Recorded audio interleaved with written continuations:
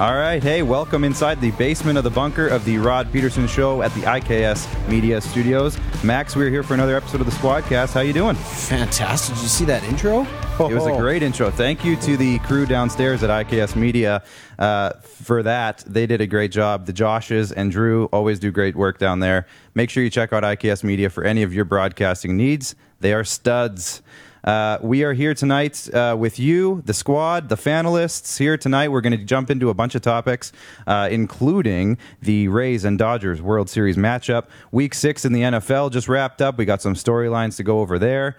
Plus, we're going to see what you guys voted for in the Vigor fan vote. We're going to see that's going to be our third topic of the first segment. Plus, hockey prospect scout Joel Henderson of FC Hockey and Dobber Prospects is sitting right there over on the couch waiting to go. We're already raring to go with him. He's already got me fired up to talk about stuff, and he's going to bash both of us, and it's going to be great. Fantastic. Absolutely. Can't wait. And Chris Untereiner is also coming in later in the show from our good friends over at RBI Baseball and Softball Training here in Regina. We're going to talk about his programs over there and get into some World Series and Blue Jays talk with Chris. I'm pumped for that. Max, we are going to jump into it very soon, but first off, we, of course, are presented by Rockstar Supply Chain Solutions. Don't rack your brain trying to figure out what you need for your business and how to get it. Give Darnell and Roxanne a call today, and they will handle it all for you. That's Rockstar Supply Chain Solutions. Great people over there, Max. Oh, always fantastic. We had a great chat with them. We had a sponsor dinner with the Rod Peterson Show just about a week and a bit ago, and we sat at a table with Roxanne and Darnell, and they were telling us about some of their stories of some traveling that they were doing to Vegas and stuff. Man, they've got some good stories. If you ever get a chance, talk to them about some of their Vegas trips. I'm telling you, they log a lot of kilometers over there. Hey, they do, and they once they have some time off, they go hard. As they should. They're hardworking people. Great people. Max, we're going to jump into it right now. We're going into our first topic of the night, and that is, of course, the World Series as it is happening as we talk. Thank you for joining us and making us your second screen tonight. Max, there are two teams on the opposite ends of the salary spectrum tonight, the Rays and the Dodgers jumping into it. The Dodgers have been here a few times in the past several years. The Rays have built up to this point. We just talked about it before the show through some crafty trades and draft picks. Not a single free agent has signed with the Rays that are in the starting lineup tonight. It's all trade, all draft, and they've done it right, and they've built up to this point, and here they are with a young core and some surprising guys. So, Max, what do you think about this series, and who are going to be some of the X factors? It's an intriguing matchup all the way around, right? Like you said, on paper, it maybe looks like a bit of a mismatch when you evaluate the salary and kind of how everything's allotted. When it comes to the Dodgers, they're the big bad boys of the NL. When it comes to the Tampa Bay Rays, and us being sad Blue Jays fans, we, again, maybe didn't give them enough credit for what they put together, and really it was a display in that 2-game wild card set, so to speak. So it was just kind of it was interesting to see how it all came together for Kevin Cash and his scrappy squad of Rays. And I tell you, man, Randy Arozarena, that seems like a name that's going to need to be known for a long time. 7 home runs thus far, hitting .382. The kid is absolutely crushing the baseball. 25-year-old defect out of Cuba, acquired from the St. Louis Cardinals. It's just an incredible story. I encourage everybody that's tuned in tonight, have a look at Randy Arozarena. It's an incredible story, and man, it's going to be fun to watch on both sides of the ball. But I'm really looking forward to see what he puts together, and if Mookie Betts can continue to be the $300+ million man that he has been advertised to be in the NLCS, with a couple of game-saving grabs and doing what he does with the bat. Truly incredible. Yeah, and there it is. There's Randy Arozarena right there. He came over in a trade, and he wasn't even considered the biggest piece of the trade, and here he is, the best hitter in the postseason right now. And we talked a little bit about some of the pitching there too, Max. Can you just go into some of the matchups between the two teams? Obviously, they have two studs on either side.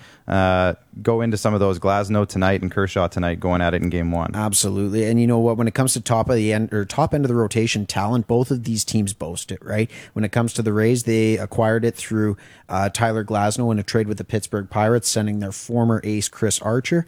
Again, just a super fun kid to watch. He throws absolute gas. I was so so frustrated watching him against the Blue Jays when in his start, because it seemed like it was on another level. It had some sink, it had some spin, and it was coming at you at 99. It's an incredibly tough thing to do to hit a baseball when it's coming at you that hard, and this kid has got some serious stuff. So looking at it right now, we're about 2 1/3 innings through. He's so far kind of pitching as advertised anyways. We've got a 0-0 score in the the top of the third, the bottom of the third. And Clayton Kershaw, I mean, what can you say about the guy except what has he not accomplished in his career? The only thing is probably a World Series. So I know he's going to be hungry to get that box checked off his career bucket list. And it's, again, top of the rotation, set for both teams. You got Walker Buehler, you got Blake Snell, another couple of really intriguing matchups coming up in game 2, possibly game 3. I'm hearing for the Dodgers maybe is when they're going to roll Buehler out. They might roll Urias. They're going to need a little bit of support anyways from their supporting cast of starters over in LA, because the Rays bullpen is relentless. Yeah.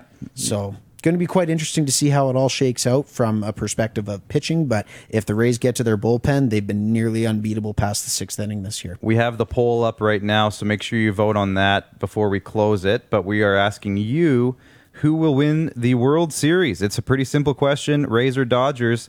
And so far, Max, I'm going to put the poll up right now. So far, we have, once Facebook does its magic, the Rays. Oh, obviously, I think a lot of people are playing that underdog card. They want to see them win. Yeah. The hard part for me is, like, the Dodgers have a small part of my heart because they haven't been able to win it. So in some ways, it's like I kind of want them to do it and finally get over that hump. They're also kind of the Yankees of the NL, though. No, they are not. But that's the part where I'm like, no, screw it, give it to the Rays, let's do it. Gotcha. But I have a weird, Clayton Kershaw. I have so much respect for that guy, even though he hasn't been able to pull it off in his career. I kind of want to just kind of see it happen, So he's one of those guys he's one of the only guys in the league that I would consider cheering for that reason, but. Yeah, he's got that for me. And again, not to maybe transition sports in too hard of a transition, but very comparable to King Henrik Lundqvist, I guess. Sure. If we are going to compare the two. Yep. Like you said, guys that aren't necessarily in our own backyards in terms of our fandom. But yeah, definitely you'd like to see a couple of guys with resumes as illustrious as theirs to win it all and get that title on their belt and grab a ring before. Yeah, that would be great. Now we're going to move right on to our next topic here. I think we're humming along pretty good here, Max. Look at us, on pace. We're staying on time. We're staying on topic. He cracked the whip, and all of a sudden we're good to go. Now, Max, you said earlier Mookie Betts was going to be probably one of the X factors in this series. And talking about X factors, just before we move on, if you want to become an X factor on your basketball team, check out our friends at hooplifebasketball.com and use promo code SQUAD10MAX for 10% off all camps, sessions, and apparel. And with Christmas coming up, that basketball player in your life would love to see a Hoop Life bunny hug. See what I did there? Because we're in Saskatchewan. We are in Saskatchewan. That's a good Hoop Life hoodie or gift card in their stocking. So head on over to hooplifebasketball.com and use promo code SQUAD10. Habib was in here with his Lakers one last week, and I'm like, I'm not a Lakers fan, but I really like what they've done with their apparel over there. I know I'm going to be grabbing and taking advantage of that Squad 10 promo code. They do good work. Now we're moving on to NFL Week 6 top performers. We're going to get into our Squad Select first. Kayla, if you can bring up the Squad Select graphic. That is, of course, our picks every week where we go head-to-head, and we have a kind of a running score here, a running tally of how we're doing. I guess I zoomed in a little too much on that. However, you can still see our picks. So I had the Titans beating the Texans, and they barely pulled that one off. We were texting during that one, and I was a little worried. But they won in overtime. Such a great game, though. Yeah. If you're a football fan, you love points, great game. It was a great game. That's perfect, Jordan. Thank you. And I obviously picked the Patriots over the Broncos. For some reason, I thought, you know what? The Patriots can't lose to the Broncos, right? And then they go out and do it. So screw you, Patriots. I had the Ravens, and they romped the Eagles, but then the Eagles came back, and they only lost by 2 points. It was a crazy week for comebacks. It really was. Man, I thought I had that one in the bag. I stopped looking, and then I looked at the end of the game, and it was like 38-28. What? So I was a little worried there when I looked at the score. You had the Dolphins over the Jets. Yeah. And how'd that one go? They won that one, right? That was your win? That was overall. It was a great game. You know what? Tua Tagovailoa. Yeah. Did I pronounce that right? Probably Because not. Well, either way, I came closer than the guy that announced his name at the draft. Sure. Roger Goodell, I believe. I'll take your word for it. It was quite a spectacle to see him make his debut. He's got 100% completion percentage.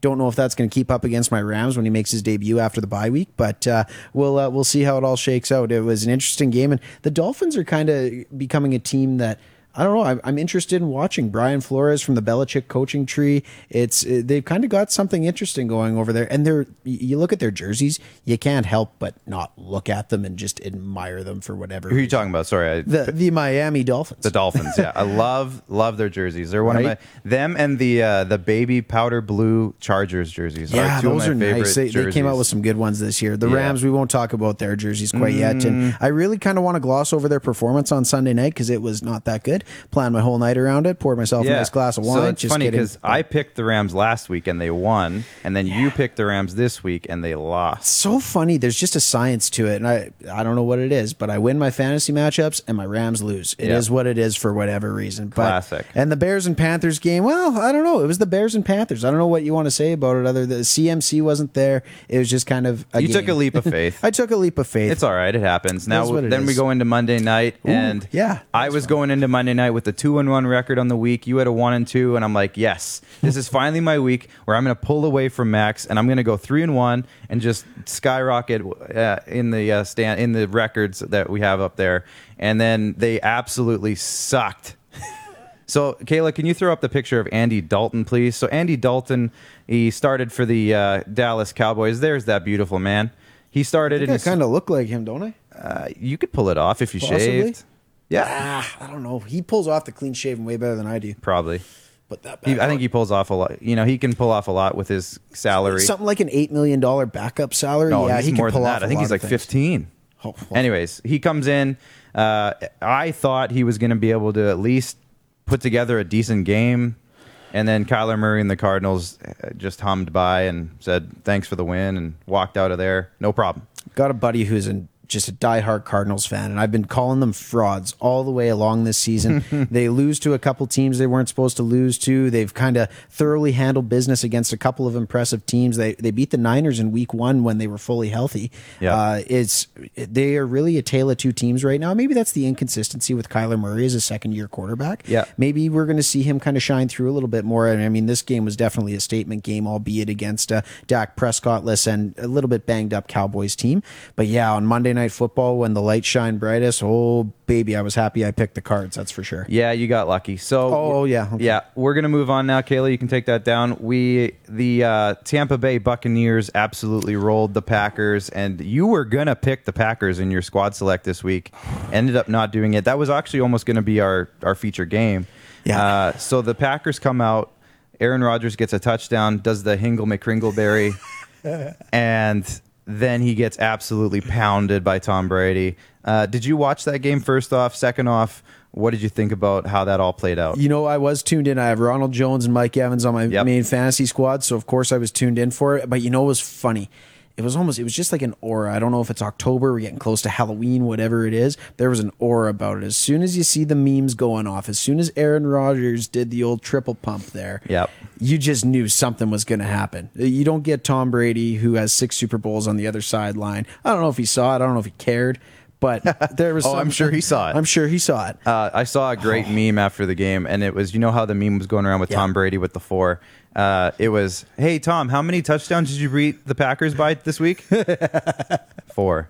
28 points. Unreal. 38 unanswered. It was, Now, I just threw up a poll, and I want you guys to, whoever's watching right now, make sure you vote on this poll. Who is the best undefeated team left in the NFL? There are 3 teams, max. One of them I picked in the squad select this week. The Titans. The Steelers are rolling right now with Chase Claypool. You got to love it. Good Canadian kid right there. Oh, yeah. And the Seahawks also are 5-0 at the moment. Yeah. Out of those 3 teams, Max, who would you say is the best of those 3? You know, for me anyways, and I'll take, again, I'm wearing the Nashville colors today. Ooh, boy. And I'm going to hate myself because I know Darren DuPont is going to be all over me for it, but I got to say the Titans here. You know what? There's a lot of controversy obviously surrounding them and where things were going with the whole COVID and having to miss their week 4 game, getting an early season rest. But man, Ryan Tannehill looks like he's been worth every penny of the contract extension they gave him. Derrick Henry is an absolute beast of a human being. Yep. Again, real glad I had him on the fantasy roster this week. And they seem to have something about them. Taylor Lewan goes out for the entire season now with a torn ACL. That's a big loss for them. But you know what? They just seem like a team that's got the mojo about them. I don't know if you saw this, Clark. Mike Vrabel tapping into his former player and just showing his genius with taking the intentional penalty, sending out the additional man there. Yeah. I mean, that's tough. There's not many coaches or players or really personnel around the NFL that would even think to pull off that kind of move. So I don't know. I thought it was interesting. I think the Titans have got it. What about you? I want to say the Steelers just because I have that connection with Chase Claypool. It's such a great story. Is he your cousin or something? No, but his aunt lives in Regina. Oh, that's... his aunt or his cousin, one of his family members lives in Regina and works at the Ryder store at the stadium. Oh, interesting. Okay. Yeah, there's a story in the Leader Post. Shout out Leader Post. This week, I saw that. So far, the vote is up, and it's pretty split right now, so I'm going to give it another second. The Seahawks are another team. They got a little bit of everything. They're pretty solid. They got that defense, like they always seem to. So it's a really interesting trio of teams right now. And I guess in the next couple of weeks, it'll be interesting to see if they can keep it going. Yeah. And there's a couple of really good 5-1 teams as well. The Chiefs are 5-1. The Ravens are 5-1. So the Rams should have been 5-1. No, they're brutal. Big shout out currently to, I'm just going to throw this up here, Kayla. Big shout out to the North Regina Little League crew that's tuning in tonight. They have their Chase the Ace jackpot that we like to shout out every week. Make sure you get in on that. This week. It's a heck of a prize, my goodness. Almost $10,000. So get in on that if you're in the Regina area. I don't know if it's limited to the Regina area. That's a good question. We'll have to talk to Chris Cater about that. Comment in the comments now. Is it limited to the Regina area or can anyone get in on this thing? Let us know. Let's put up the poll graphic now. Again, it is pretty split, but we are looking at about 40-40-20 with Seahawks, Steelers leading the way. I feel like our good friend Alan Lee maybe threw in a courtesy vote for his Seahawks. I think Alan's got some burner accounts watching. I think he does. Too. Remember the Seahawks beat the Falcons to be undefeated. Yes, thank you, Alan, for bringing up that and throwing salt in the wound. I love it. And then, the Falcons go out and win this week against the Vikings. They finally do something. Matt Ryan he was the top performing quarterback this week. I have it here. Where'd I put it? There it is. 371 yards, 4 touchdowns, no interceptions. And Julio Jones goes out and gets 8 receptions, 137, 2 touchdowns. Classic Julio. And then the rumors are flying that he's going to get traded. And I mean, right here, you kind of have to almost, but yeah, right here, they're going to announce that I guess I was going to say Thomas Dimitroff is going to come on here, but he got fired. Well, he's got time now. Yeah, he's going to come on and announce the trade. Possibly. I mean, that'd be something. Could have been in the works. Well, hey, you remember? Oh, geez, Peter Chiarelli, right? Signing Mikko Koskinen before he was unceremoniously fired out of Edmonton. That was funny. We'll get into that with Joel later. And I tell you what, I must say this. The Edmonton Oilers, Joel, get your gears going. Yeah, exactly. Only here on the Squadcast, folks, can you get a complete breakdown of top performers from a 1-5 football team. It's truly amazing how we spend so much time on these Atlanta Falcons. Well, somebody's got to because everyone's going to start forgetting about them pretty soon. They are fairly forgettable this year. Now, we are also going to talk quickly, you mentioned it, the Tennessee Titans with that overtime magic win, and they had that crazy purposeful penalty. Yeah. And me and Darren DuPont was telling me about it because I missed it, and he's like, man, did you hear about this penalty? They did it on purpose. And I was like, what are you talking about? They did it on purpose. Mike Vrabel, like you said, comes out and pulls off this almost a trick play where he throws a guy out onto the field on purpose, gets a too many men penalty. His team didn't even know what was going on. Yeah, the player's like, "What are you doing, coach?" And he fakes mad. He's getting an Oscar. He acted pretty good, fakes mad, and gets a penalty for it. Saves 40 seconds of clock, and then they scored the game-tying touchdown with 4 seconds left in the game. Unbelievable. Saved 40 seconds overall, and it's quite a tactic, quite a leap of faith, quite a bet and a gamble, but pays off, and sometimes you got to be good to be lucky, I guess. Well, it pays off to be a former player, I think, and especially he was known for being a smart football player, right? He, again, coached by one of the best in Bill Belichick with his time with the Patriots. Yeah. It's one of those things where, again, the pedigree kind of shows through coming from, again, is he a Hall of Famer as a player? That's a good question. Maybe. I don't know. He'd Squad, probably help be, us out on that. Somebody give us a look up as and a see if Mike linebacker, Vrabel's in the Hall of Fame. I mean, he's got how many great cups? Oh, Clark. How many Super Bowls did he win? He probably won 3 or 4. Probably won a few in that 2 or 3. Belichick era. That sounds about right. Again, So it's... he might be. He'd be on the fringe, I would say, Yeah. probably. Either way, he's a very savvy coach, and he's got his team rolling right now at 5-0. Yep. And we'll see if Tennessee can keep it going. We are going to move right along now, and we are going into the Vigor fan vote, voted on by you as to what we finish off this segment with. We'll make it quick because we don't want to keep Joel Henderson waiting, and he's going to have a lot to say about these topics. So, Joel, listen up. This is your study period here. We had 4 topics for you to vote on today. One of them was junior hockey talk. There's some news going on. The Montreal Canadiens offseason. I wanted to dive into that, honestly. That was the one I was hoping would win. Yep. Blue Jays free agency, with free agency coming up in Major League Baseball. Who are the Blue Jays going to go after? And then Clark's segment on the Leafs. I'm surprised that didn't get more votes today. It had some votes today. It had some? Oh, well, It had some votes this week. Jumbo Joe-Yo. There's a lot to talk about, and Joel's getting ready because he said it earlier. He's going to bash me for it. Junior hockey talk won, and I was a little surprised. Not that it's a bad topic to talk about. It's going to be, there's a lot going on. I was just a little surprised. So the first thing we're going to talk about, and Kayla, if you can throw this up, is World Juniors, the World Junior groups. So that is, we had the topic of the schedule came up, and you wanted to talk about that. So the draw came out. Who's playing who? There it is. There are the groups from courtesy of TSN. I'll throw that out there so we don't get copyright So glad. stricken. So Canada is going to be playing Finland, Switzerland, Slovakia, and Germany. I believe it's Germany first. I believe so. Yeah, we got Boxing Day matchup with the Germans. And then Russia is in the division with Sweden, or the pool, I should say, with Sweden, the U.S., the Czechs, and Austria. Austria was the play-in team. Joel, is that correct? Did they got relegated up or whatever you call it? So they are jumping in for the first time in a while, I want to say. That'll be interesting to watch. Hopefully they don't get pumped too badly.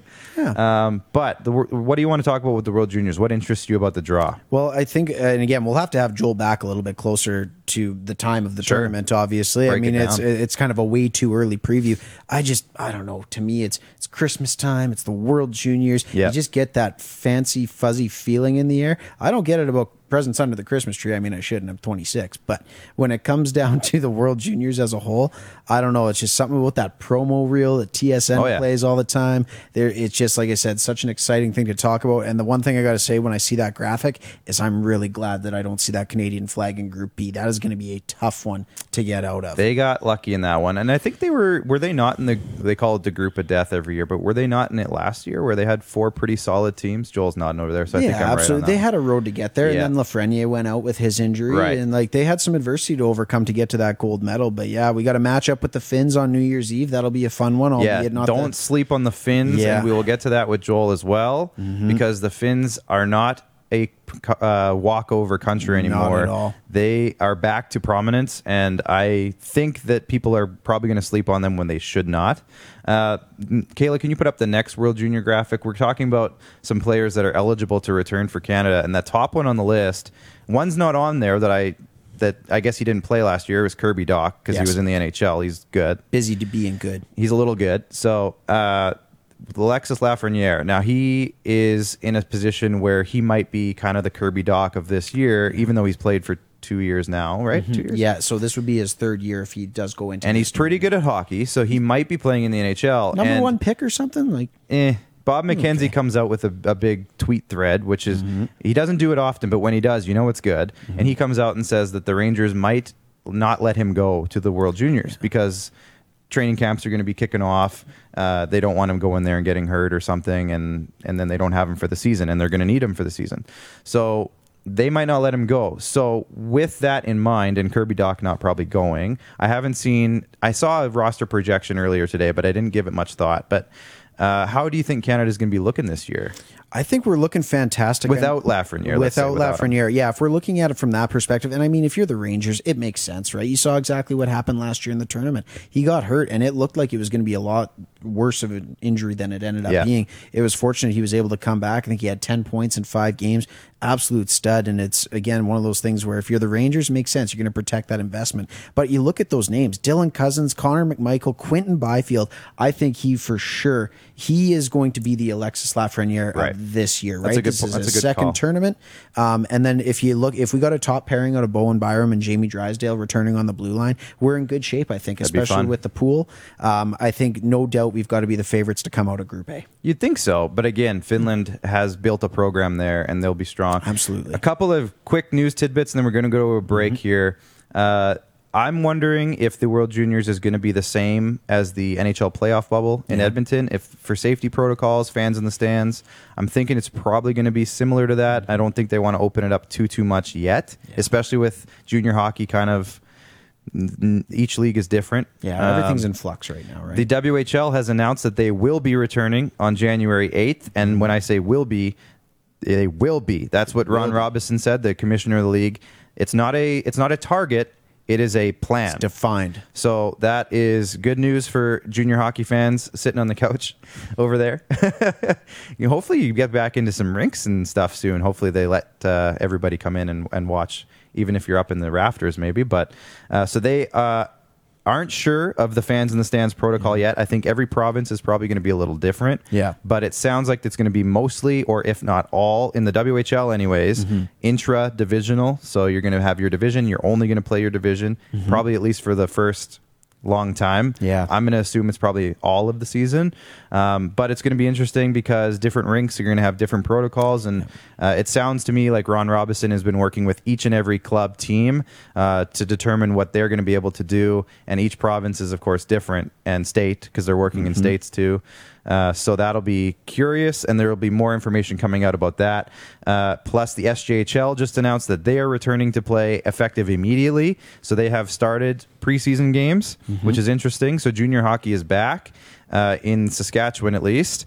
And they have 150 fans in the stands, which is interesting. That's good to see. You know what? For just, again, the dynamic. I think it was with masks required. That sounds good to me. You know what? If they can get a protocol in place where everything's agreed upon with public health officials and get the kids playing, I mean, at the end of the day, that's what you can ask for, right? Hopefully we kind of see the number of cases go down. I know things have kind of looked a little odd over the last little while, but we're not here to talk about that. We're here to talk about sports. And one interesting tidbit that I will throw out there is that, now, I'm going to act as a little bit of an insider here. But I've been talking to the Bedard family. Because I'm trying to get Connor on the Rod Peterson show. He's been on once. So I've been chatting with the Bedards. And it sounds like Connor is coming back mid-November. Now, don't quote me on that, but it sounds like he's going to be in Sweden for another couple weeks, and then he's coming back for mid-November, which to me signals that there's maybe an early December training camp for these WHL teams, which to me is interesting too, because it almost sounds like January 8th, they kind of scheduled that right at the end of the World Juniors so that they'll have a camp leading into World Juniors. They'll be training the whole time, and then they'll start playing games as soon as that World Juniors is over. So I like that timeline. It lines up really well, and that's super interesting. Something to keep an eye on if you are a WHL fan. Absolutely. This topic, of course, was voted on by you, the fans, for the Vigor fan vote. Vigor Lifestyles is one of our great partners here. I'm wearing the shirt today. I don't know if you can see it. Pretty nice shirt. Looking snazzy, Clark.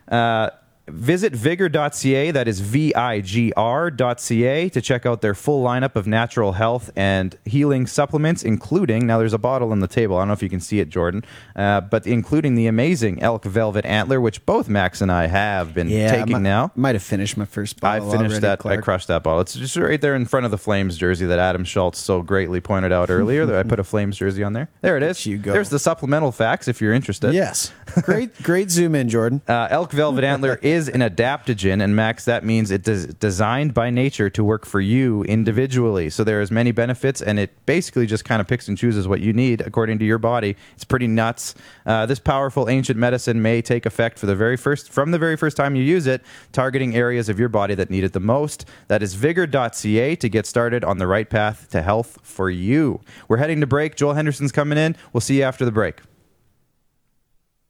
Don't rack your brain trying to source the equipment and materials you need for your business.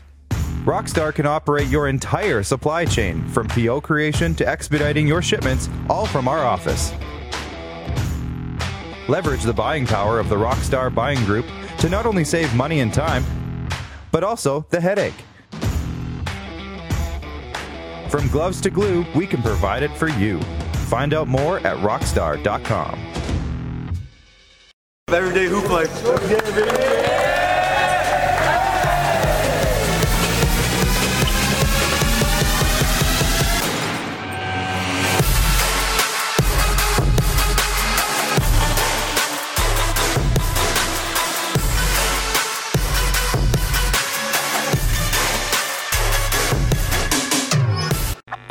Does this look familiar? Your fans deserve an incredible arena experience. It's time for an upgrade. Stunning graphics. Revenue opportunities are just the beginning with our in-venue display systems and scoring technology. Let us help you find the best solution for your facility. DDG. Always delivering the best fan experience. Find us at ddgregina.com. He's covering everything that matters to you. It's the Rod Peterson Show. Tune in live Monday to Friday, 10 a.m. to noon to catch the show live and be a part of the action. Take control by commenting live and sharing the show with your friends.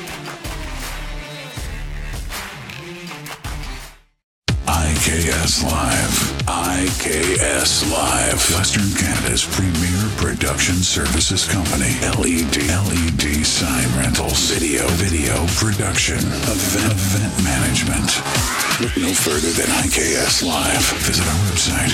IKS Live. Always the best seat in the house. IKS Live.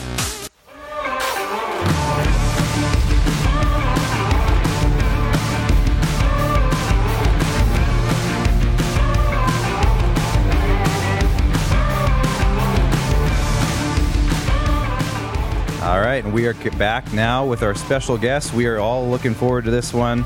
FC Hockey, Dobber Prospects, NHL Prospect Analyst, international recording artist. I think I saw on your profile as well. There you go. Yeah. International. I have to throw that in That's there. kind of a big deal. We'll talk about that later. But Joel Henderson is here with us. Joel, thanks for coming in and hanging out with us tonight. This is fun. We're looking forward to this one because I have a ton of questions. I sent you the pictures of our question list, and we might not even get to all of it tonight because I know we have some stuff to kind of dive into here. Yeah. Max has some questions I know about some goaltenders, and we got lots of prospects to go over, and then we'll just go into actual just regular hockey stuff too because it's not all about prospects all the time, right, Joel? Yeah. No, it is. No. Oh, it is. It is. Okay. Okay. And bashing the Leafs. Well, oh man. Okay, we're gonna start with prospects. Let's keep the Leafs bashing for next segment. Well, actually, the first prospect on my list is a Leaf, Of course. but we'll save him. We're gonna go into the Flames first, Joel, because that is kind of your bread and butter. Yeah. They traded down twice. I thought they had a great draft overall. You were all over it, and I listened to your Sportsnet talk about all of the guys they were able to pick. Mm-hmm. Talk about, first off, trading down twice and still getting the guy they wanted in Connor Zary from Kamloops. Well, the thing is Calgary's, they've been missing a lot of second and third round picks in the last number of years. Yeah. It's like they had one pick in the last number of years, which was Juuso Välimäki, which was years ago, and they haven't been taking the defensemen. So if you're internally, you got to think, we got to recoup some of these picks. And especially in this year's draft, I think once you get outside a certain amount of player, there's a bunch that are kind of in the same range. And I think Calgary was feeling that. They were kind of like, well, if we get one of three of these guys, well, let's keep going. And you have to keep in mind, too, I mean, just because you want to trade down doesn't mean that you can. It means you have to have phone calls of people wanting to trade up. Yeah. And so it just seemed like there was people that were wanting to do it, and it made sense for them. And, you know, I was hearing there was high fives around the room when they finally caught Connor Zary as well. So they feel good about it. They gained 2 more picks in the third round that they didn't have. And some of the picks that went off the board, especially when they trade down the first time, just they made sense to do it again. Yeah. One of the biggest topics of discussion coming out of the draft I'm going to say the first few rounds especially, but was how long it took. Do you think that played well for the Flames in that regard, because teams were a little bit more patient with those trades and maybe had a little bit more time to play around with that kind of stuff? I think so. I think sometimes you're able to make a few things happen. I think if fans would have expected it, especially draft people, if you would have known I'm sitting here all day, like you'd be able to prepare a bit more, like get some pizzas, get some wings, you know, okay, I'm in for 8 hours instead of 3, you know.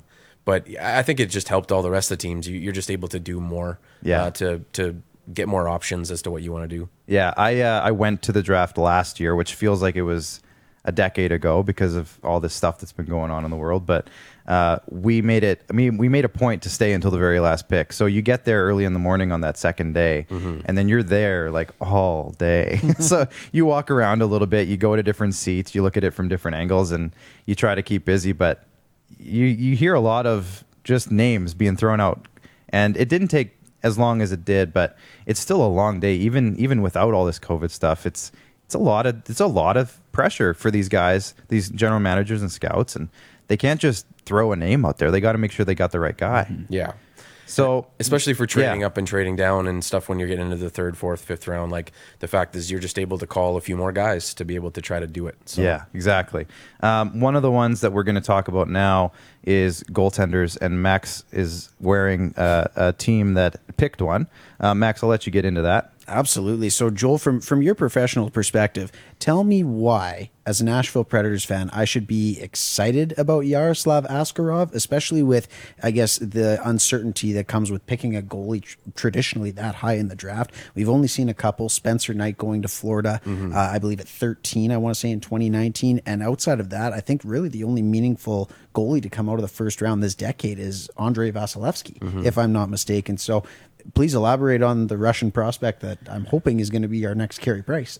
Well, I mean, so what I would say is like maybe change the perspective a bit, because think about the best goaltender taken in every draft, or like the first one taken. I mean, if he ends up being somewhere along the lines of Thatcher Demko, or if he ends up being someone like who Washington is, like Samsonov, who they're getting. Philadelphia got Carter Hart. So like the first goaltender off the board in a number of drafts usually ends up being a very good player, and ends up being a very good player for a franchise for a while. I mean, Dallas got a bit of Jake Ottinger this year as well into the playoffs. He was drafted in 2017. So it depends on what you're thinking of in that range. But if you're getting the best goaltender in a draft, they end up being a good goaltender. And Yaroslav Askarov is the best goaltender to be for a while, and it comes down to his athleticism. His athleticism is pretty off the charts. There's times where his glove hand isn't quite as good as you want it to be, and there's times where, like, you know, sometimes in international tournaments they've seen a few moments of jitteries out of him. But overall, his body of work has just been like unprecedented. Now, so correct me if I'm wrong. That's good to know. Yeah, was he the starting goaltender in the World Juniors for Team Russia last year as a 17-year-old? 16, 17, yeah. So pretty impressive. Yeah, like put that into a vacuum in itself. And that's a pretty good resume to have. There's been a lot, and I've seen a lot of draft analytics come out lately where after there's that sliding curve of value per pick. What is your thoughts on picking a goalie that high in terms of that pick value compared to, like, you get a Pekka Rinne in the 8th round and he's your franchise goalie for the next 15 years. Do you abide by the philosophy that you should just pick your goalies late, or like you said, if you like your guy, go get him? Well, I think it comes back to, like I said, the first pick in every draft is usually a good goaltender for your team. Like sometimes you miss, or sometimes it's not like you'd want it to be. But I mean, like, especially in the last 5, 6, 7 years, if you're picking that first goaltender, like, would I want Carter Hart on my team right now? Absolutely. And he was a 2nd round pick, the first goaltender taken. And even next year, there's a kid, the guy who's projected to be the best goaltender in next year's draft, could go top 5. And so he's one that he's about in that range of Askarov as well, and it's a little bit more of a weaker, all over the place draft. So his name's Jesper Wallstad. He was drafted in the Euro draft by Moose Jaw, didn't come over, but he's unreal as well. So I just think you have to know what you're getting, and if if you're into a range now where you're kind of having some questions about guys, whether they're going to be top 6 players or this or whatever, and there's a goaltender who's putting up unprecedented numbers, I don't hate a swing on that, because if you're getting a franchise goaltender like that, and it's also hard. I mean, you look at a market like this where there's a lot of teams this year didn't have goaltenders and were able to grab one, but once again, that's a difference between getting a Braden Holtby later on in life or Carter Hart coming through your organization and being who he is. Yeah, and so I believe, if I'm not mistaken, that Carter Hart draft was he got picked like 38th or like he was like 40 or something, even into higher the in the 40s. second round. And the Leafs picked, I want to say 32nd, and I think that was, or 31st. That was the Igor Korshkov pick. Yeah. So, would you know what I mean? So that's what I mean. So you can talk about ranges, but with goalies, it's usually it works or it doesn't. Yeah. And so when it works, you sing praises, and when it doesn't, it doesn't. Yeah. But if you just think about from the perspective of the best goaltender in the draft has usually worked out pretty well for teams. Pretty well. Yeah. I'm going to throw my Leafs hat back on here just because now the juices are flowing because I mentioned them. Here we go. Should I leave, Clark? 15th overall pick. No, you're good. 15th overall pick, Rodion Amirov. Talk to me about, now you mentioned a funny story about his YouTube views skyrocketing after he got picked by the Leafs. We were talking the other day. Talk to me about what he brings from what you've heard, because he's one of those guys that he got picked and a few people were like, who? Yeah. Not that he's not a good player, but maybe he wasn't as documented. Can you talk to me a little bit about Amirov? He's a guy that I really hoped would drop to the Flames. You throw in connections with the Leafs, especially in the last number of years with Russians. Yeah. They've had a really good track record of being able to develop and bring guys over to sign them later on. He's an absolute workhorse. Good. He's so good. He just does so many little things well. Like if the Leafs were looking for a guy that is could end up being Zach Hyman plus. Like this is a guy that can do that potentially. And so honestly, it's a great pick. I was surprised that other teams didn't go beforehand, but I thought as soon as you got outside the top 10, 11, 12 in this range, he was a guy that should have went probably where he did, and I was glad that he didn't get kind of disrespected a little bit. The Leafs didn't know who they got. Definitely. I like to hear that. Max, you had a little bit more on the Flames written down. I'm going to let you get into that, and then I have some WHL prospect rankings that I want to just kind of look at and see how they all fell down. So yeah, go ahead, absolutely. Max. And you know what? I was super excited to talk to you, Joel, just because I know that we've got a few of our viewers, they're avid Calgary Flames fans, which is kind of right in your bread and butter. Can you talk to me about the curious case of Jeremy Poirier? To me, he seems, or I guess maybe this is a fair comparison, again, going back to my Nashville knowledge, a Sam Girard type of guy, a guy that maybe is first-round talent. And I mean, in the mock drafts, we saw him kind of up in that 20 to 30 range, fell all the way to you guys at 72. And I was, again, had my hat on saying, I really wish he got to the Preds at 73. Can you talk about why maybe he slipped a little bit and how a guy goes from a first-rounder to a third-rounder, just in a hockey sense? Well, there's been these kind of guys in the draft before, these guys that have first round talent, and it comes down to their defensive play. And so he's a guy that, like, the reason the teams were missing on him is because they just don't believe that he can play NHL defense. And it has to be that, because his talent, his offensive talent, his way to create with the puck is pretty unprecedented. He does have first round talent. But, there's other guys that have been in this range, like Tony DeAngelo. There was a lot of questions on him. Ryan Merkley in the last couple of years for San Jose. Yeah. There's some guys that just have insane talent, and you just wonder why they're not a left wing, as instead of being a defenseman. So Calgary got a guy with a lot of question marks and a lot of development work and a lot of game tape to be watched. And it sounds like, from what I heard from them, is that he kind of got the message from slipping so far. He might have, if he would have went 30th to a team, he might not have got that message, but this might have been the best thing that could have happened for him, because he went, okay, I get it. Yeah. Good gamble. I would say good gamble. Especially that was a pick that they traded down for, right? Yeah. That was one of the ones they got. You get an extra pick in the lottery, you go for it. A couple more things here on the draft. Before we get into your WHL prospect rankings, so Kayla, have that ready for the next question. But I noticed a trend where I felt like I saw a lot more European and Russian players go in positions where I was like, I thought they'd go maybe a Canadian route or maybe a WHL kid with that pick, but a lot of Finland players, and I'm biased with the Leafs because they went pretty much all Finland, all Russia. You're definitely biased with the Leafs, yeah. Clark. Of course. But there seem to be a lot more European and Russian players, and the talk has been because of how junior hockey's kind of up in the air. It seems like Europe's going and Russia's going. So do you think that played a role? Maybe even the fact that some of them had already started playing and you almost got a little jump start on the advanced scouting a little bit? I think a little bit. I don't know if it had a big overall effect on things. Like, I mean, being a person who watches the WHL like crazy, this was a year that everyone said was a down year, and they had 7 players go in the first round. Yeah. So that's a pretty good down year. Yeah. There was a lot of Canadian players who went high up in the draft, and I think people were able to get a bit more video scouting. They were able to kind of go to some areas that maybe they hadn't. But I think overall was, I would have to see stats on it, but I didn't think too much of it. Okay. Maybe it's a Leafs because they did take some Finns, but they took some good Finns. Yeah. So I heard a lot of good things about the Finns that they took, so I'm really curious how those guys pan out. But it seemed like some picks I was like, oh well, there's a lot of good Canadian kids or American kids left. And coming from last year's draft in Vancouver, where every single member of the US NDTP came and got picked high, and then none of them this year seemed to get picked. There was a few, yeah. It seemed like just a shift of philosophy, and that's all I was getting at with that. It was I don't know if it was much philosophy as it was just a representation of talent. Like sure. last year's Cyclical.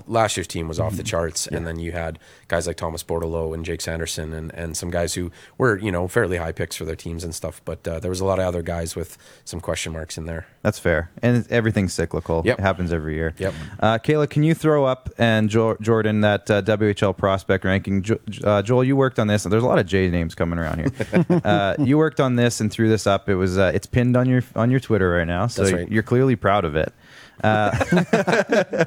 Talk to me about how this went. It seems like it kind of all fell into place for you, especially those first 4. And then Ozzy Weisblatt went a little higher, but what do you think? How did it kind of play out to you, and did it go as you expected it to? It went as I expected it to. I thought that Schneider and Gooley were going to go before Zary. I just expected that, but it wasn't where I would have had them. But I expected that they would go in this range. Yeah, you kind of have it around the same range. Yeah, in the way that, in the way that the defense prospects were in this draft, I just thought these guys would go a little higher to teams that wanted that more of a physical presence, but could still transition the puck in certain ways. Yeah, and then getting down into Ozzy and Tristan and Jake, those were guys that I just thought it just comes down to team philosophy for scouting. Yeah, sure. Do you want a guy that you're swinging a bit more on for a home run on, or do you want a guy that most teams describe as I think they'll play? Yeah. And right. There's a lot of times where you go like, tell me about this guy, and you've got this beautiful NHL executive with 30 years of experience, and they go, we think he'll play. And you're like, thank you for that. Honestly, a lot of times that's the makeup of a good draft is did you get games played? Yeah. 1 or 500 out of that player. And, a lot of drafts where guys say they didn't have a very good draft, no games played, and that's the difference. Yeah. But then sometimes you look at other drafts and you look back on them and you go, which teams didn't want to swing on the upside of Sebastian Aho? Yeah, and or PK Subban, or like some players that you can find that can change the dynamic of your team. Because their skill set is if they get into that top pair or top 4 or top 6 for your team, they can really change it for you. And that was kind of what San Jose did this year. They took Ozzy Weisblatt and Tristan Robbins, and both of those guys have an ability to really impact a team. If they work out, they're top 6 players all day. You're really high on Tristan Robbins, and I follow you in that regard. Now, Tristan Robbins was a guy with the Pats when I was working with the Pats that I liked a lot, and then he obviously was a big trade piece in that Memorial Cup year where they had to bring in Cameron Hebig and Libor Hayek. Those are obviously big pieces on that team. But it was sad to see him go. Just give me a little bit on why you're so high on Tristan Robbins, because you had him 6th out of all the WHL players. My heart wanted to put him higher, but he's a guy that, especially early in the year when I was asking around the scouts and stuff, as weird of a response as they just said, it's wingspan. Like, and so we look at it like growth and the growth potential, and sometimes they'll talk about his runway. So they just go, I don't know if his runway is as big as other players, so we don't want players that we can work with and continue to go. And I just thought it was a travesty because early on with him, I was seeing fast hands, I was seeing great decision making, versatility around the ice, and then he give him credit. He worked on his skating a lot in the offseason, and he worked on deception of his shot. And just beyond anything, this is a player where, especially when you're getting into the second and third rounds, you're talking about these kids and going, here's the things that they're going to have to learn. And the reality about Tristan is that he's already learned a lot of that stuff. Like the little details of the game that end up putting points in your net, the way that you battle in the corners, the way you beat the guys on pucks, the way that you choose angles in attacking defenders, the way that you change shot angles in attacking goaltenders, the way that he can hang on to a puck for an extra half second when other guys will get rid of it out of panic. Like there's a lot of stuff that he does where you just go, holy crap. And so even to the point where like he was on Central Scoutings, he was not ranked at the start of the year. And then midterm, he was ranked, but wouldn't be drafted, and then their final rankings they had him like maybe a 5th round pick, maybe. And so me putting him up there on in my second round, there's some people that had him even higher, but I was just like this is I can't see him falling out of the second round. If he does, it's a travesty. And so my whole thing going in was whoever gets Tristan Robbins in the third round wins the draft. Laughing. And he went in the second, so I was like, awesome. I'm happy for him.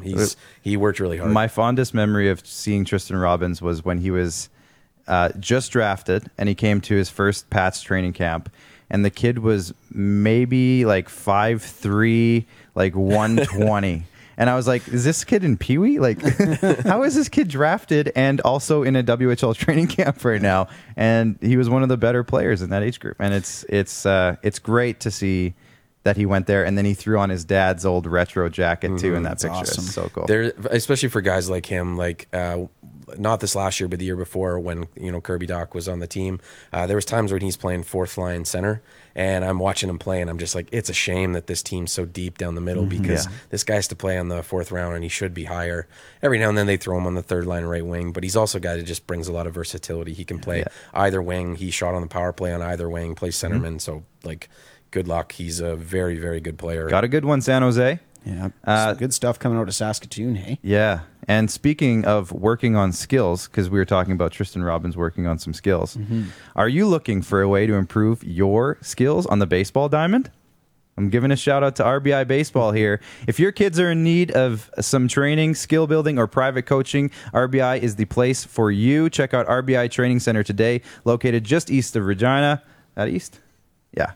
Where are we? It's one of the 4 directions in this room. RBI is Southern Saskatchewan's premier baseball and softball training facility. Check out their Facebook, website, and Instagram today and get to work at RBI. They rise above the rest. We're going to go to a break. We're coming back with Joel talking more NHL when we come back.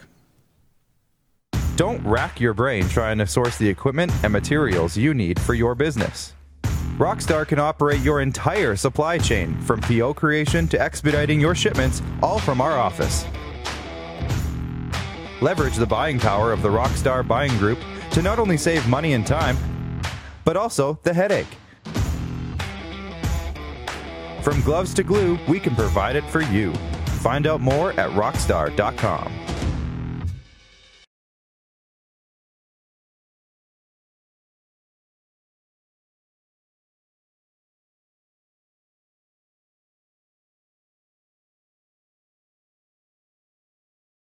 Everyday hoop life.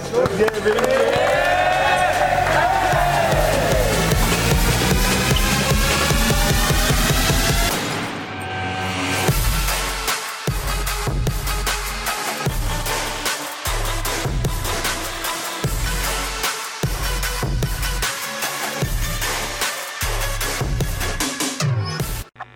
Does this look familiar?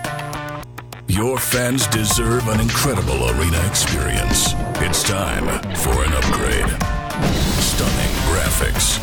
Revenue opportunities are just the beginning with our in-venue display systems and scoring technology. Let us help you find the best solution for your facility.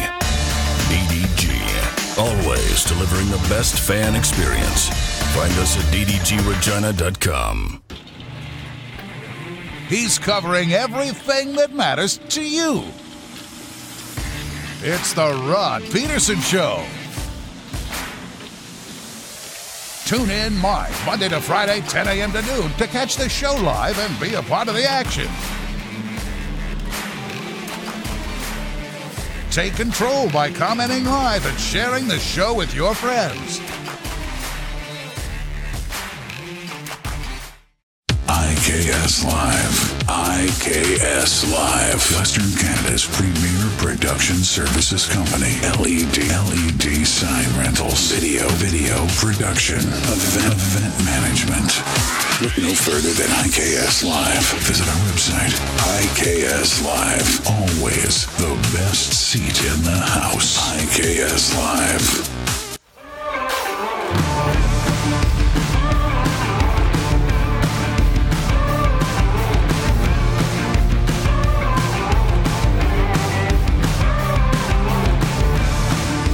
All right. We are back, coming back at you with Joel Henderson from Dobber Prospects and FC Hockey. Joel, we just had a great talk about the draft. Let's talk about the league, the guys who are playing games, as we said earlier.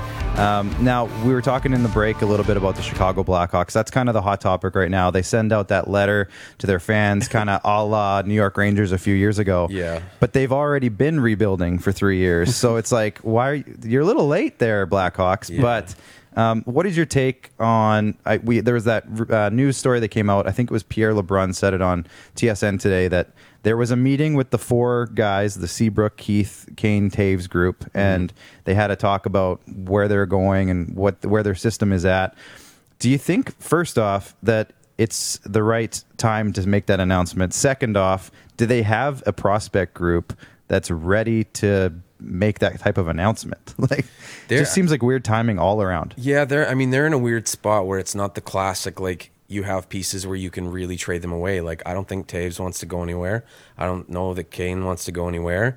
I don't know that you can trade Seabrook. I don't know that you can, like, there's just a lot they can do with that big Keith group. Even too he's valuable, but 3 years left, going to be 40 by the time the deal expires. It's tough. And heavy cap hit. And so their rebuild for the last 3 years has just been the fact that they haven't been a good team. Yeah. And like everyone kind of knows it except for them, I think. Yeah. It's kind of a lack of self-awareness where you just believe every year that you're the best.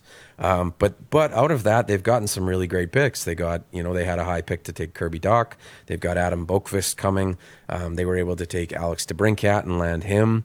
They got Kubelik in whatever, and they've got actually some depth on defense. They got Ian Mitchell coming, Chad Chris. They got some guys in their system that are really good. So I just don't think this is one where they're going to be bad for a long time. It's just, how do you optimize return on some of your core players? And I don't think you can, and I don't think they want to move. So I don't know why they made the announcement, because it just seems like, is that what everyone was mad about, that you got rid of Sod and again, and that's the thing that upsets everybody? Like, I don't know. I don't see him as a core piece for them anymore. And I wasn't shocked to see him move. I was shocked that they got him back in the beginning. They're continuing to get those young D-men. Zadorov is not bad. He's maybe not a full return on a guy like Sod, but maybe he is. And he's only 25 or 6. He's a physical defenseman. Like, maybe he fits into what they want to do and turns into one of their top 4 guys. Well, and those guys are supplemental guys, and you don't want to think that way about Zadorov, because he is a good player. But the things that he does, like a lot of prospects that they have in their system don't do. So they're hoping that, as they develop and bring in Boqvist and they bring in Ian Mitchell and they bring in these other defensemen, that he can kind of complement them and kind of fit around the roster, which was the same as what he was being used for in Colorado as well. Yeah. One of the things that I wanted to get into a little bit was analytics and how they're playing into roster creation right now. And I sent you the prompt, and I think we're going to maybe go back and forth a little bit here, but I'm for using analytics, and I'm not against it in any sense of the meaning. And a lot of people in this building who typically do a show here on the daily basis are against it. But I am wondering, do you believe, or do you subscribe to the thought that hockey may have overcorrected for the use of analytics? And when I say that, I mean a lot of teams went away from those big, rugged guys. I look at the guys like Roman Polak has gone the way of the dinosaur. Big power forwards are typically being pushed aside for small, skilled forwards nowadays. Speed guys, speed. Speed is key. You said earlier, if he has speed, he's probably getting drafted. Like those types of things. The power forward is kind of becoming like... a little outdated, right? And I, again, kind of speaking to it, right? Patty Maroon, a guy that's tough to get a contract, yet he's been on the last 2 Stanley Cup championship winning teams, right? So I think when it comes to analytics, right, is how much do you subscribe to it, right? Yeah, I mean, it's information is information. You take all the information you can get. If I'm a coach, if I'm a GM, give me all the information that we have. Yeah. And then we gather that together and we decide what its value and what its worth is. The one thing that I think people should probably talk about more is the fact that Tampa Bay lost in the first round last year and they won the Cup this year. Who did they add and why? And they went out and they paid some money for some very specific guys. Yeah. So you go out and you add some toughness and speed and guys that get in your face in guys like Blake Coleman. And Blake Coleman, what was his thing? He was an analytical giant. He's the way that he pushed plays into the other end was fantastic. He was an absolute dynamo, shorthanded. He did everything that they wanted him to do, plus adding size and physicality and all those things. And so it's much the same with so Calgary, this year in the second round, they drafted a gigantic defenseman, 6'4", right? And you go, do you love this guy? And so for me, I look at it and I go, how does he transition the puck? Because if he doesn't transition the puck well, he's like a gladiator that only has a shield. He's just like, come at me, and you're like, great, you can be the best person who deflects things, but you're gonna get hit at some point. And if you can't ever pick up a sword, then what's the point of what you're doing? And I mean, that's an oversimplification, but you need guys to be able to really simplify their breakouts, and he's a guy that kind of does it. He uses his reach, it gets out and you go. And so especially for guys like Tampa as well, they acquired, and the Leafs do too, like Zach Bogosian. And so you want to simplify his game, you want to use his physicality, use the things that he does well, but then he's still got to be a part of a group that gets the puck out of the zone and really starts to make an impact in the other way. And so I don't care if that's a short pass to another defender. I don't care if that's a little saucer pass to exit the zone. I don't care if it's off the boards and out, but it's got to be transitioning the puck into the other end, because you have to do that. Physicality is great. Toughness is great. It'd be awesome if every defenseman was as big as Victor Hedman, but and you got those guys instead of the guys that are 5'9", but if they're big and useless, they're big and useless. Yeah, exactly. And the reason I brought it up is you just see all these power forwards now, like Josh Anderson goes out and gets a massive contract, and he's had some good years, but he's coming off a weird year. And Tom Wilson has a big deal now, and it's almost like they moved away from those guys so much, but now they're like a efficient. What am I trying to say? They're the market inefficiency is what I'm trying to get at. If you can find one, you overpay for them because there's not enough of them anymore, is kind of what I was getting at. So it's an interesting transition from what it used to be. And I mean, even the draft, when I say like Braden Schneider and Gooley went higher than I thought they were, it comes down where like I guarantee you're in the room and some of the guys are going to be saying, where do we find these guys? Where do you find a big physical right-handed defenseman who can transition the puck too? And they're not wrong. It's the reality is, especially if you're a Toronto Maple Leafs fan, you're one going, we need to trade for them, and then you're like, well, where do we get them from? And it's like, they all have no move clauses. They don't exist. They're just really, really hard to find. Speaking of the Leafs, let's just talk really quickly about the moves that they've made. And I'm wondering mostly about Joe Thornton. There's been a lot of debate. Is he a fit on the team? They're such a speed team, skill. He comes in, he's 41. What role does he play? But how valuable is his presence on a team more than just his skill set, diminished or not? His presence as a big body, a Hall of Famer, what does he bring to the team still at the age of 41, do you think? He brings average production. I mean, you can talk all day about like if he's another voice in the room and it'll just be what it is. I think Toronto, once again, they're just a team with as a luxury that they just have more options. Usually come time where there's aging forwards or different people that want to play closer to home, and they can choose their option of like, hey, why not? Take the Nashville Predators. If you're a Predators fan and you're looking for a third line centerman and they sign Joe Thornton to a $700,000 a year, do you not go like, hey, why not? Absolutely. And so I think that's where you are with the Leafs. Like, yeah, maybe there's other players with different dynamics that they could get, but you got Joe Thornton for nothing. Yeah. Hey, why not? He might be able to bring elements on the power play. He's still really good at that. Yeah, there's not speed and skill, but he's still able to keep possession of the puck. I just think at this point in time, he's probably a beautiful human being, and he's produces average to the NHL right now. That's fair. Yeah. The last topic we're going to go into, Max, I'll let you go into it, but the All-Canadian division. Yeah, and you know what? It's kind of funny. We all thought it was maybe a slip-up from Bill Foley in his comments. We were like, oh, does he just think that Nate Schmidt's going to go play in an all-Canadian division, and then all of a sudden the eyebrows raised around here. We're like, oh, wait, that could actually be a thing in this landscape of COVID and all these different things. So what do you think that does? I mean, again, I don't necessarily know if it's something the NHL wanted. I don't know if it's necessarily something the NHL needs, but as a business as a whole, if you're going to survive in this COVID economy, you might have to align your divisions a little bit differently. So what impact does that have on the league if you're going to do a total realignment ahead of the 2021 season? I think Toronto's happy that they're not playing the Bruins.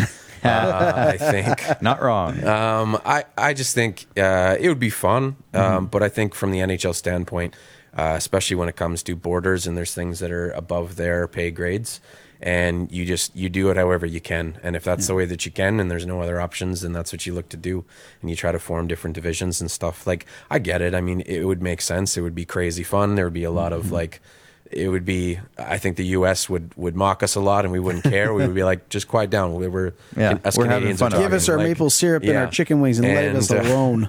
But so I don't know. It'd be interesting. It would be a thing to talk about for a long, long time. But I mean, I don't know. I throw into the category of things that I'd be really excited about, much as like when they did, the young North American team and all those boys got to play. It was like, this was crazy. This is weird. How fun was it? So that was awesome. You know, it's funny. Those videos used to pop up on my YouTube suggestions when we first started the Rod Peterson show, and we had a TV out by the bathroom that's currently not working. But we just had those games on repeat, those World Cup games from that year, and it was just looking back at some of the rosters. It's like, man, that was fun. Yeah. Like, why do they go away from fun so much in the NHL? Just have fun with stuff. Yeah. Do more fun stuff. And then you realize, oh, JT Miller was on that team. Yeah. Yeah, I know, right? It's wild. There was some, it was awesome. But Joel, before we let you go, I want to let you talk about yourself a little bit, if you don't mind. Tell us a bit about what you're doing hockey-wise right now, kind of where people can find you and follow you, and then a little bit about your music, too.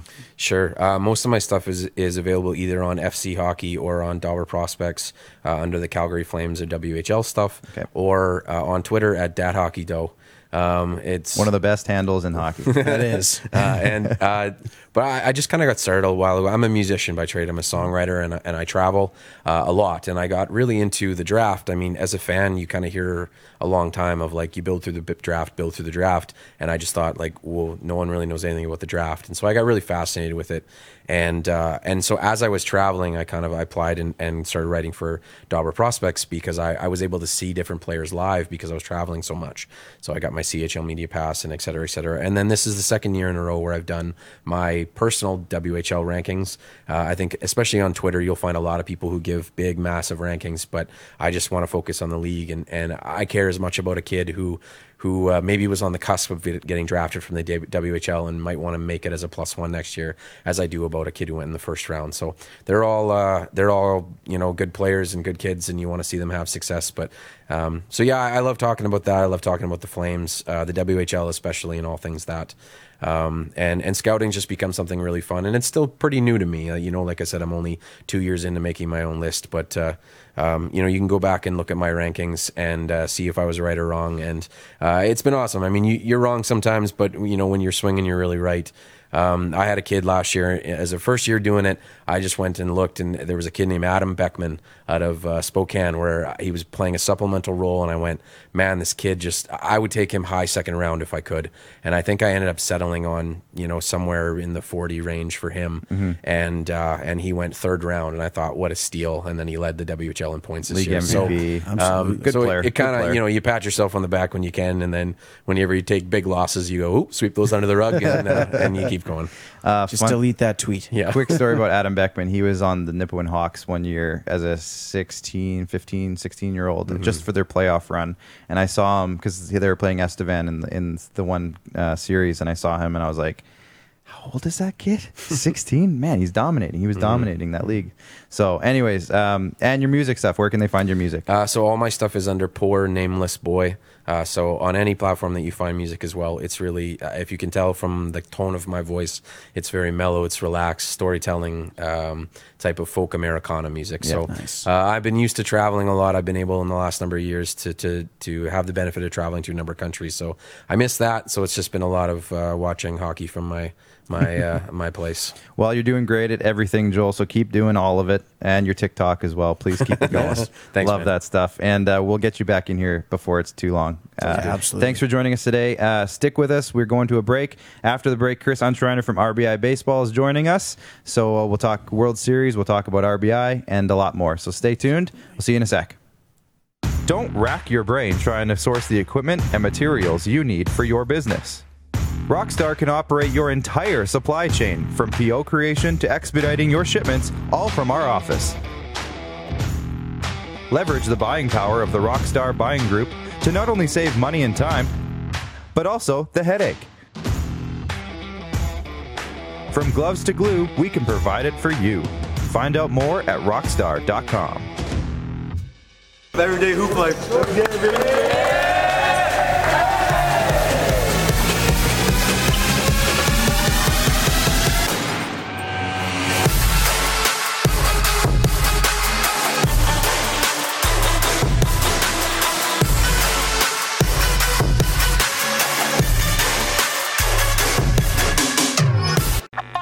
Does this look familiar? Your fans deserve an incredible arena experience. It's time for an upgrade. Stunning graphics. Revenue opportunities are just the beginning with our in-venue display systems and scoring technology. Let us help you find the best solution for your facility. DDG. Always delivering the best fan experience. Find us at ddgregina.com. He's covering everything that matters to you. It's the Rod Peterson Show. Tune in live Monday to Friday, 10 a.m. to noon to catch the show live and be a part of the action. Take control by commenting live and sharing the show with your friends. IKS Live. IKS Live. Western Canada's premier production services company. LED sign rentals. Video production. Event management. Look no further than IKS Live. Visit our website. IKS Live. Always the best seat in the house. IKS Live.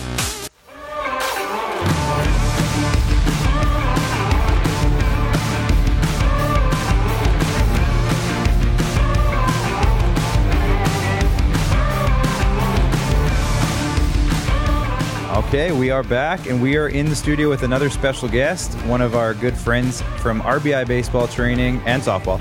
That's right. Chris Untereiner, thanks for coming in today, I guess I should say. Not tuning in, you're here. He was tuning in. You were watching, now you're here. Yeah, it's good to be here, guys. How you doing? I'm good. You just came from a training session by the sounds of it. Yeah, we've been rolling since about 4:30 today. That's unreal. And we're going until 9:30 tonight, so we got some of our coaches out there working right now.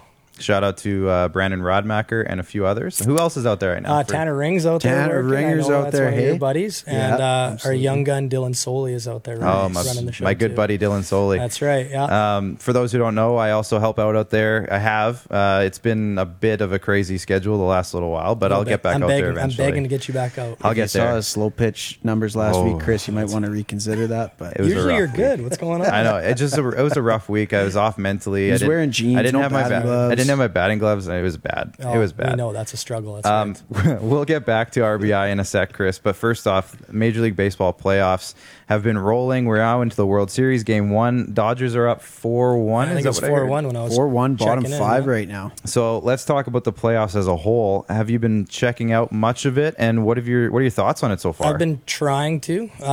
It's good to see fans in the stands. Yeah. I know that wouldn't happen here, but I guess everything in Texas. Yeah. So it's been good. Obviously, the atmosphere is getting a little bit more normal. I'm sure the players are enjoying that, but it's been good. It's been exciting baseball. The two top seeds, 1 and 2, they went with that seeding system this year. The 1 and 2 being at it. It's going to be exciting. I think it's going to be a long series. Was there a team in the playoffs this year that you kind of hoped went all the way? Well, aside from the Jays. Well, okay. We all hoped for that, and we were all outside of the down Jays. horribly. You know what? I don't mind how it's played out. I would have probably liked to see either the Braves or San Diego, just because they're so young and so talented. But the fact that the Dodgers have been in it so many years. I know. I think it's like 8 consecutive years they've won the National League or won their division. Yeah. As much as I'd love to see the underdogs Rays win, I don't know if it'll happen, but it would be nice to see the Dodgers win and get Kershaw that championship. Yeah. He's won every single award except for it. And that's what I said earlier, Chris. You might have missed it, but we were talking about how if there's any player in the league that I would cheer for the not underdog team for, it would be Clayton Kershaw. There's so much respect for that guy, and just the fact that he's gotten so close so many times and just hasn't been able to finish it off is, it's like I kind of just want him to get it, and then the Dodgers can F off and stop being good for a while. Exactly, and then we can go back to cheering for the San Francisco Giants with that. That it did.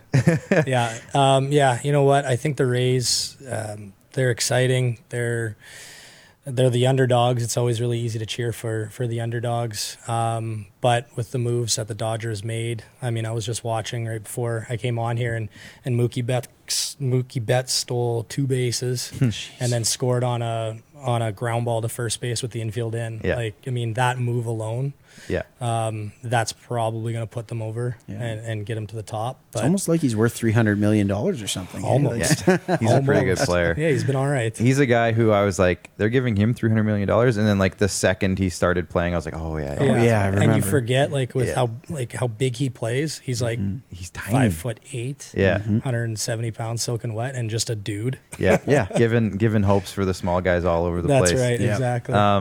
You talked about the World Series. Let's talk about the Jays a little bit, just really quick. Obviously, it's been a kind of a weird year, but they did pretty decently this year in terms of expectations. They probably exceeded it for a lot of people. Yep. And then obviously they have that young core, but their pitching is kind of in flux. Like, what did you think about the Jays from what you saw and what you heard and read, and where do you think they're going? With the small sample size that we got, honestly, I think if they're playing a full season, and they even went with that seeding system, they're probably still, I don't think they're going to be there. I think with that 60 game season they went with, you get hot and you stay kind of hot, and then you get hot again. That doesn't last in a full 162 season or 62 game season or whatever it is. So they're exciting. They're young. I think the fact that they got their feet wet in this weird playoff system definitely will do favors for them. Yeah. Because I can say they got there, even though some people will probably say it doesn't count. Yeah. But, Greg Zahn kind of had an opinion about that. that was good. I tuned into that one. That was good. Yeah. But regardless if it didn't count or did count, they got the experience of playing in a legitimate series versus that one-off wild card game. Yep. And you know what? The Rays kind of laid it to them, but they saw success. They got their butts handed to them a few games in a row against the Yankees, but then they gave it right back to them. And they beat, such a weird. That was a weird stretch. Yeah, resiliency out of a young ball club is good to see, though, right? Yeah. I mean, it's good to see that they literally got beat 20-3. That wasn't a slow pitch score. They got beat 20-3, and then a week later they come and they tune them right back in. It was awesome to see, anyways. Yeah, for sure. and that you know what? Like, they had that 6 games where they lost in a row, but then right away it was like, let's go smash the big boys around type of thing, right? So I think, maybe next year they're going to be in the hunt. They're probably going to see themselves on the outside still looking in. But if they, in the next couple of years, can lock up some starting pitching, and I mean, their bullpen is not terrible. They're young. I mean, everybody's young. They got some guys. But if they can shore up one legitimate starter, Ryu is a good 2. I don't think he's an ace. So if they can exactly. Yeah. So I think if they can get a legitimate 1 and then have Ryu as a 2, or even bring somebody else, they could probably find themselves in the hunt in 2022, I would think. And like, you look at the World Series and how it's developed, right? You've got 2 teams with front of the rotation power. You've got 2 legitimate number 1 guys in Walker Buehler and Clayton Kershaw on the one side for the Dodgers. You've got Blake Snell and Tyler Glasnow. Glasnow's still a little bit young and kind of stepping into his own, but man, he's been good this fall. And I agree with you 100%, Chris, right? Can you get that guy to insulate Ryu a little bit more? And I don't know if Tawan Walker's the guy, and I don't know if a free agent class is really impending that's going to maybe provide us that guy. But yeah, no, it's like you said, kind of comes down to having those 2 guys in the pitching hole to be able to get you to that Fall Classic, right? Yeah, I mean, pitching gets you there. Obviously, everybody's talking about offense and hitting the home run and scoring big runs, but you're not seeing, aside from, what was it, game 5 or whatever it was, where the Dodgers beat the Braves like 15-2. Yeah. Otherwise, like, it's not like it's 15-14 ball games. No. It's like you need pitching. Yeah, absolutely. And that's how it's always been. Colin McAnulty out of Ottawa asks, is a best of 3 a legitimate series? And I will answer that by saying no, but neither is a 60-game season. So Yep. you take what you can take. Yeah, that's right. We had a playoff series, postseason, and I'm pretty pumped that we were able to see playoff baseball. Oh, I know. I wasn't optimistic early on. That first week was... Yeah. Cardinals We were in and trouble. the Nationals and the who else? Everybody. Phillies, the Marlins. They all get it. But anyways, we got through it. Speaking of that, perfect segue, Chris. You nailed the segue here. COVID and all the stuff that's happening. How did that affect minor baseball in... Let's stick with Canada, because that's where your wheelhouse is. Yep. But how did it affect how the summer went for you? Not for you specifically, because I know you guys are more training in the winter and off-season stuff, but you do camps in the summer. Yep. So how did that change how you guys did stuff? How did it change minor baseball? And what's it kind of look like going forward? Is there any talks about next year yet? Yeah, so obviously March rolls around and everybody's kind of getting prepped. That's when all the evaluations are running for all the leagues. Yeah. And we got a portion of the evaluations done. And I did most of them. You were there. Exactly. Yeah, I was there. So we're a third or halfway through these evaluations for all the leagues here in the city. And then all of a sudden it just like somebody pressed the pause button. Yeah. And we're like, okay, what do we do here? And nobody knew what to do. Nobody could make any decisions because nobody knew what was going to happen. Yeah. And so everything kind of obviously pushed back. All of our programs were put on hold. And then, it felt like the end of summer is when we started. Yeah. A lot of the leagues, they actually ended up getting a 1.5, 2-month season, which is unbelievable. Mm-hmm. The weather was obviously hugely helpful. Yeah. But like these kids are starting their season when they're typically done. Right. And what we saw a lot with minor ball is the numbers weren't crazy low. Like you'd almost expect them to be at like half. Yeah. And they're about 3/4 of the numbers. So 75% isn't bad considering the league didn't really get started until July. Yeah. As far as development, all the national tournaments were canceled. All the big tournaments were canceled. Yeah. For next year, who knows? Obviously, there's lots of decisions to be made, but lots of time for that. There's a lot of young kids that, when you look at baseball in Saskatchewan, this is for a bunch of ages. This is a big year. Whether they're 13, looking to finally get on the radar, if they're 15 and they're trying to break through because they were just there when they were 13, if they were potentially going to be a Canada Cup kid or a Team Sask high performance kid, and then it was just nothing. So obviously we've been doing our best to do the whole online thing, get videos sent in, and not to mention, great job on that, kids. By the way. I was following along all summer. You must have gotten jacked from all the push-ups you guys were doing and the burpees, and push-ups, the and sit-up jump challenges or whatever. You know what? That was fun. That was that was just getting the kids to kind of keep going, and then. I mean, we were stuck at home, so I don't have a home gym, so it was a nice way to work out too. For reference, what Chris did, and your other instructors as well, Rod Mucker was in there, and I did see Tanner Ring doing a lot of push-ups. Zodel did some. Jordan did a little bit of fielding. Ben did some hitting. So I did some catching and hitting. Yeah. What their instructors did at RBI was challenged all the kids that normally go there to do workouts at home.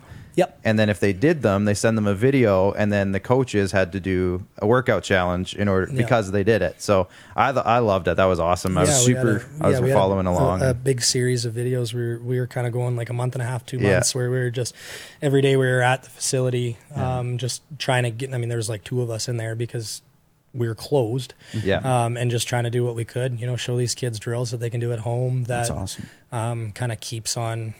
Because they were halfway through their programs. Like they were week 4 of 8, and then it was going to be season. So they were a month where it was like time to get rolling, and just kind of keep them going, just to keep going. We had our softball ladies do some stuff for the softball girls too, and That's what it's about. I mean, it's if they can't get into the facility, then we want to make sure that we can help them out any way we can. Yeah. That's awesome. So speaking of that, you guys are back up and running. Kayla, let's throw that logo up here. RBI, just on the east side of Regina. It's a great facility. You got a few lanes. You got the hit tracks machine that can track launch angle and bat speed and all sorts of stuff. It's unreal. So you guys are back up and running. What's going on there? Are there still spots for kids looking to get better this winter? Like, just kind of pump RBI a little bit. Yeah. So we started back up right after Thanksgiving. So we're in our what we call Block 1 programs. Softball is about to start next week. We're doing an 8-week program with them. But yeah, we got hitting, pitching, fielding work, catchers. We got a new strength and conditioning program that Coach Paul Vogelsang is running. Oh, not a bad guy.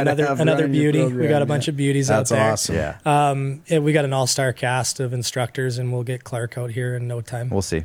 Possibly. I don't know if I match up. He might be a little bit busy breaking down the That's Toronto right. Maple Leafs fourth line minor league signing of the week. Yeah. But yeah, you know what? Somebody's got to do it. There's not enough Maple Leafs coverage out there. No, there definitely isn't. No. But yeah, we're rolling. We're not at 100% capacity. There's always space to add kids in. We have obviously a whole bunch of new procedures we need to follow. Yeah. And it's been a blast. It's just been a blast to be back out there working and getting these kids back into it. From the kids and parents who have come back, what have they been saying? And there's Tanner Ring. Speaking of Tanner Ring. Apparently he's you're not supposed to be working. Yeah, don't you have a class, Tanner? Like, This is typical of this kid. That's hey, right. Cardinals fans. For the kids and parents who have come back, what has been some of your feedback in terms of the procedures you guys have had to do? Because I know you guys have changed quite a bit. You have the disinfectant spray, and you got the different buckets of balls for every player, and all sorts of stuff. Look, how has it gone? Yeah, it's been really good. So we limit all of our groups to 8 kids, 6 kids, obviously based around the ratio for player to coach. But then we have to make sure that, the numbers that we're approved to have in our building are under that number. So we do have a no parents policy just because we use the whole lobby area to section off for the players. Yeah. Every kid gets one of our face coverings, our buffs that we got made up, which I got a couple for you guys. Custom RBI ones. But the nice part about the space that we have out there, it's huge. So really in any sort of a program, like the kids are 15, 20 feet apart from each other anyways. But there's rules in place, and they got to sanitize. They got to get their temperature checked. They got to. Oh, you even go as far as a temperature check. Yeah, you know what? We're going to go above and beyond. Sask Health gave us kind of an outline, and we sent them, and we said, well, that's good, but let's go beyond, because why not? Can't hurt. Let's make sure that we're covering all of our bases. That's awesome. Bases, good word, because it's baseball. Great. Let's do a little bit of a plug here. Where can everybody find you and get a hold of you guys? Yeah, so we're super active on Instagram and Facebook. That's kind of our 2 main platforms. We put the Facebook in the comments. If you're watching and you're curious, click that and go like their page. Yeah, exactly. Yeah, www.rbitrading.com. All of our stuff is online. All of our videos, we post videos a ton on Instagram and Facebook. Even if the kids aren't able to get to the facility, we're not gonna cut them out. There's no secrets here, and all of the stuff that we do in our programs, anybody can see it. And you know what? We want to make sure that these kids are getting better at home. We want to make sure that the coach dads are speaking the same language. Yeah. Because there's no secrets. All the best coaches want to make sure there's other best coaches out there too. Absolutely. Yeah. Great message. Yeah, and otherwise we're rolling, man. That's we're great. Rolling. It's great. Well, make sure you guys check them out. I clicked off my script, but make sure you check them out for RBI. They are a good partner of ours, and we're happy to have you guys on board. And we'll do this again. Maybe you or maybe one of the other energy-filled coaches will come out and I'm worried already. Not Tanner Ring though. He's never. No, there's not a lot of energy there. No, he's never setting foot. Poor in the Tanner. studio. He's never been on the show. Shout out to Landon Edelman, perennial second place finisher to myself and Chris's teams back in minor baseball. That's right. Sorry, Landon. but you know, it's, You're not you know, it's, sorry. you know, it's The true. crafty lefty. The Yeah. crafty lefty. New Zealand. Landon, where'd you play? New Zealand? Yeah, he was Pro ball I think in New I Zealand? think his grandma or grandpa was from New Zealand. Yeah, so he, nice. Crazy. He got to do the haka at kind of a World Baseball Classic That's pretty qualifier. cool. Yeah. I don't know if New Zealand, obviously Landon, you'll probably reply, but I don't know if New Zealand advanced beyond that initial game. Well, if Landon But was there's involved, lots probably of- not. Yeah. Just kidding, Jeez. Landon. You were there. I wasn't. So Yeah. I don't have much to say. But yeah, didn't do there's enough. video out there. I'm sure you guys could see it of that whole group doing the haka. And Yeah. it was pretty cool. I'm sure that meant a lot to him and his family. Absolutely. That's awesome. Such a cool story. I remember seeing that and I'm like, Edelman's playing for New Zealand? What? Anyways, it's pretty cool how that Yeah. ended up happening. So that'll do it for us here tonight. We're a little over time, but not that bad, Jordan and Kayla. Yeah. So hopefully you guys aren't sweating back there. But Probably, though. Tomorrow on the Rod Peterson Show, we have Mike Abumeshrik coming in studio. TSN 1260 Edmonton's Dustin Nielsen's joining us to talk Oilers and some CFL stuff because there is some juicy tidbits coming out of the CFL. Oh, boy. Not ones that you want to hear. Oh. Matt Dunstone of Team Dunstone, who just came off a big curling event this weekend, a big Sask Men's Super Series. Superstad. Vaderstad? Vaderstad is the sponsor, Super Series. And they are coming off a big championship win in that little series. So bringing him in to talk about curling. And our good friend, who's going to be on the show next week, this show, the Rod Peterson Show Director of Scouting, Craig Smith. We're going to talk some NFL with him. Next week on this show, I'm interested and you're interested. This is Yeah. going to be a good one. Sportsnet's Ken Reed is going to join us from the Sportsnet Central Studios. That's exciting. I'm halfway through his book. I got to finish it before He just we released get a him book, going. and Max is power reading it. I am. It's a good one. It's about guys who scored one goal in their NHL Yeah. career. So One it's to remember. A lot of interesting stories there. We'll get into it with Ken Reed. We also have, like I said, Craig Smith, two-time Grey Cup champion. We're going to talk NFL with Craig. So join us next week, same time, Tuesday nights. So check us out again. Thanks for tuning in tonight for all those who did. And from the basement of the bunker, we are signing off. I am producer Clark, Mad Max. Thanks for hanging out tonight. And Director Jordan, Producer Kayla are in the back, plus our good friends at Rockstar Supply Chain Solutions, IKS Media, Vigor Lifestyles, the shirt, Hoop Life Basketball, and Chris, RBI Baseball. And we will see you next week. Again, I don't like this, but squad out. Okay, we're going to have a contest. Take care, guys. I Have a don't good night. like it. I don't like it. We'll work on it. Next time.